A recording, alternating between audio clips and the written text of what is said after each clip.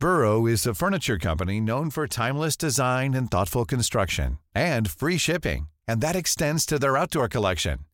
Their outdoor furniture is built to withstand the elements, featuring rust-proof stainless steel hardware, weather-ready teak, and quick-dry foam cushions. For Memorial Day, get 15% off your Burrow purchase at burrow.com/ACAST and up to 25% off outdoor. That's up to 25% off outdoor furniture at burrow.com/ACAST. I'm Sandra, and I'm just the professional your small business was looking for. But you didn't hire me because you didn't use LinkedIn Jobs. LinkedIn has professionals you can't find anywhere else, including those who aren't actively looking for a new job, but might be open to the perfect role, like me. In a given month, over 70% of LinkedIn users don't visit other leading job sites. So if you're not looking on LinkedIn, you'll miss out on great candidates like Sandra. Start hiring professionals like a professional. Post your free job on linkedin.com/people today.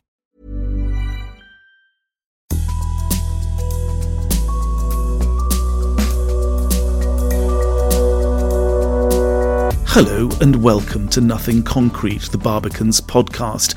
I'm Chris Gunnis. This is The Art of Change, a series featuring artists who are passionate about changing the world.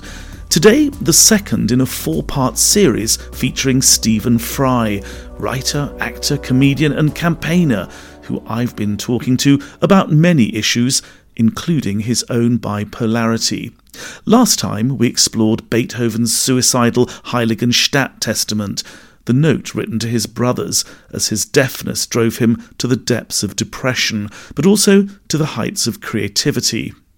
I put it to Stephen that it was this aspect of Beethoven, the highs and the lows, that really spoke to him. Before I could even begin to understand it, and I'm not claiming that I really do now, because who can understand music, but when I was 12, 13, 14, a miserable adolescent, not quite knowing what my sexuality was or what love, sex and everything else was, and not conforming to rules, one of the pieces of music that most obsessed me, there was a little gramophone room in the school, and you could go and you could book it.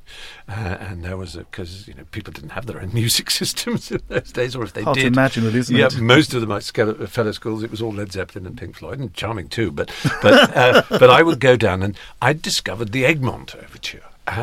Which is like all of Beethoven concentrated into capsule forms. If you want to know what Beethoven is like, in a way it's the perfect piece of music because it has so many of the qualities that I've been talking about. And I would go and I would air conduct with tears streaming down my face. I mean, absolutely in a state of complete bewildered ecstasy, in the way that only an adolescent can be. And maybe that connection that I forged with Beethoven is still alive, so that's something that his music still does, the inexplicable power to make me go, yes. That it reminds me of a great line of Philip Larkin's. He wrote a poem on Sidney Bechet. His passion was jazz, of course. And I could say this of Beethoven: on me your sound falls, as they say love should, like an enormous yes. Oh, isn't that magical? I think that's magical. It. Now, obviously, I don't know what it's like to lose hearing. We all of those who are blessed with hearing and sight and all the senses are bound to imagine sometimes what it'd be like. And we know from the extraordinary achievements of people who have no hearing or have been born deaf or who have acquired it, and similarly with sight too, what they're capable of. And Beethoven is an example of that too. He's an example of something that's taken us a long time fully to understand, that the only real disability is a lack of curiosity, a lack of will, a lack of love. Those are disabilities. But a lack of hearing is something that doesn't stop anybody from being 100% human. It's only a lack of love that stops you being 100% human. Stephen, I have to ask you, one of the things I assume that attracts you to Beethoven is this man of great highs and great lows. You've been very passionately and very movingly honest about your own manic depression, your bipolarity. Yeah. Is that one of your attractions to Beethoven? Yes, it is, I think. I think because, for two reasons. One, because you feel a fellow spirit in some way, someone who is also, brave enough he is, in his case, brave enough to reveal something about the human spirit. I mean, Mozart was charming, and sometimes there were little moments, flares of it. But with Beethoven, there's a true sense of the frailty and vulnerability of what it is to be human. So there's that. But also, there's a I won't say curative, because that's certainly not the word, but there's a healing quality to that, to listening to it, that actually helps, especially with those quartets. I find that they do, when combined with not drinking too much and walking and eating properly and all the other things that sort of supposedly help one's mental health as well as clearly one's physical health. But yes, you look to that sort of thing, that the purity and the passion of art does help with the mind, I think. And when I get a lot of letters from people saying, how do you stay sane? And I say, well, I don't, for a start. Partly acceptance of what is a doctor would call a chronic condition. It's there, like, I don't know, diabetes or asthma or something. That's it's how you manage it and cope with it. And one of the ways I cope with it is to bathe myself in music like Beethoven's, and to think of people who've gone before me, who've been lit by the flame of mania and doused by the icy water of depression, and lived those lives of flaring up and going down and being close to the edge, and how they have managed to do things and to achieve things and to retain their love and hope, and one clings to that. And I'm, of course, luckier than so many others. I have so much support around me, and I've also been able to give myself time to help myself physically, which I think is a huge help. Yeah. Can I ask you, though, I mean, it's a very personal stuff, but you have attempted suicide 3 times. You've been very public, very movingly passionate about the issues around that.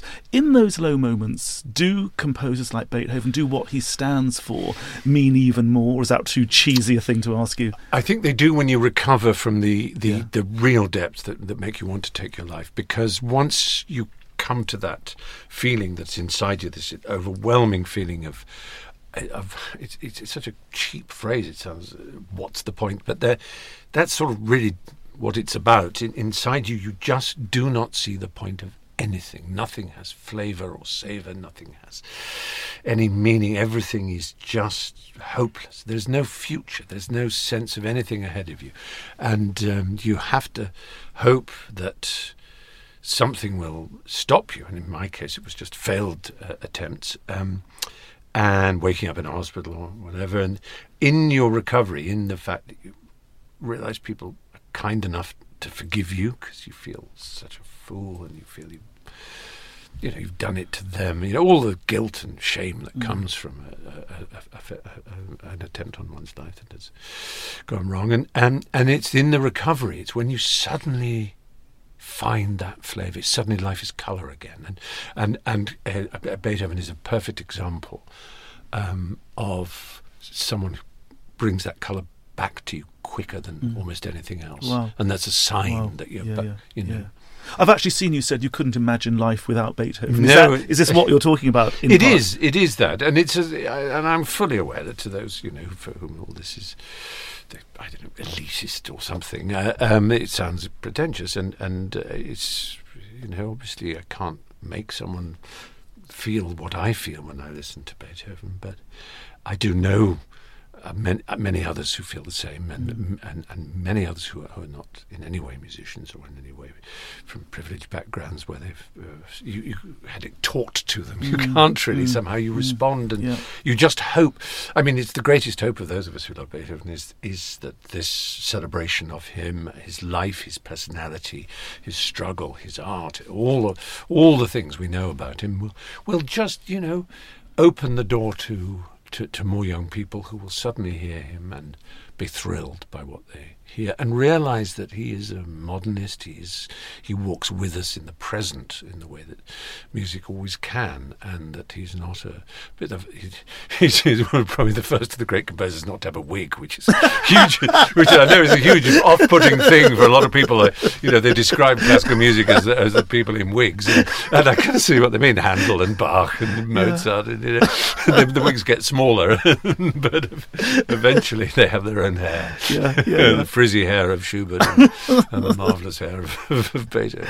Now, when you describe him as a great humanitarian, what exactly are you getting at?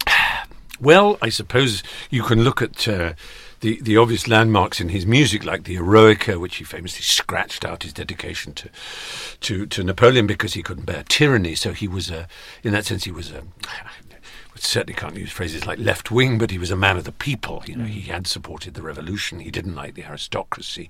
He believed in that all men, and by that he meant mankind, of course. It wasn't a gender weighted. Should be brothers, i.e., brothers and sisters. All humanity are brothers and sisters, which to us is an easy thing to say and sounds like a cheap greeting card. But in the early 19th century, this was revolution, and it led in the 1840s, 20 years after his death, to the great period of revolutions that looked as if it dislodged a lot of ruling houses and so on. And it was the beginning of the journey of our species, certainly in Europe, obviously, from the enslavement of ecclesiasticism and absolute monarchy to some element of democracy. Of course, it didn't stop the beginning of the Age of Empire and the shackling of many others, and slavery was still going on in his time. So, of course, we can scold the era very properly for all the things that it got wrong in our estimation. But there were energies in it that still to this day are about the human spirit, about the greatness of the individual, the possibility of the individual, and in a sense, it's the dance of one rather than the courtly minuet and the dance of many. You know, it's the fact that the music is suddenly, like, you know, when I was a teenager and I did listen to what was laughingly called prog rock, you know, so, and you'd have the album on your legs, and maybe someone was skidding up a joint, and you would listen to those long guitar breaks or huge drum solos, and that wasn't dance music in any way. Yeah.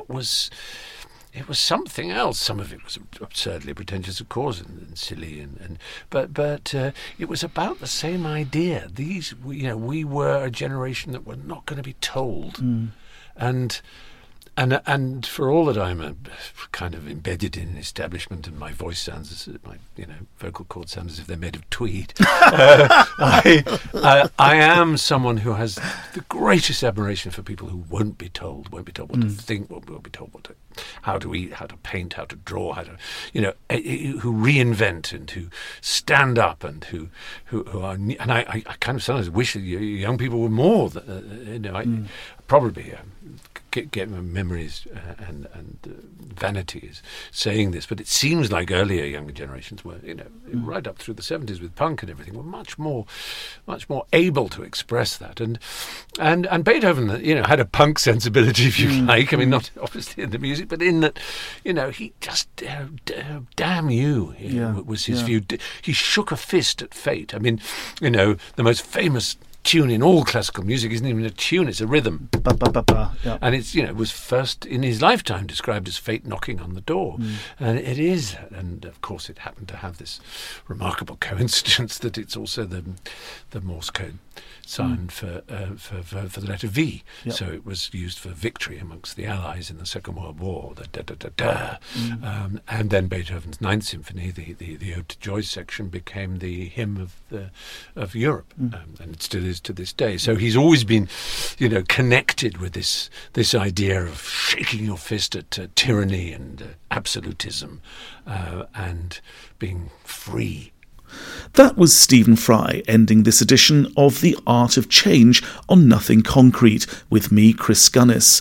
Next time, the third of our 4-part series with Stephen Fry, in which he'll talk about his international advocacy for gay rights and men being more open about prostate cancer. You can subscribe to Nothing Concrete on Acast, Spotify, or wherever you find your podcasts. And if you can, leave us a review to help get the word out. Until next time, from me, Chris Gunnis, goodbye.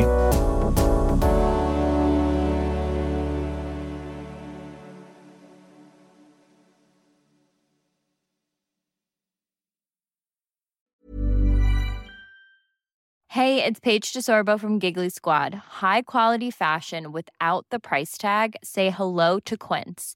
I'm snagging high-end essentials like cozy cashmere sweaters, sleek leather jackets, fine jewelry, and so much more. With Quince being 50 to 80% less than similar brands.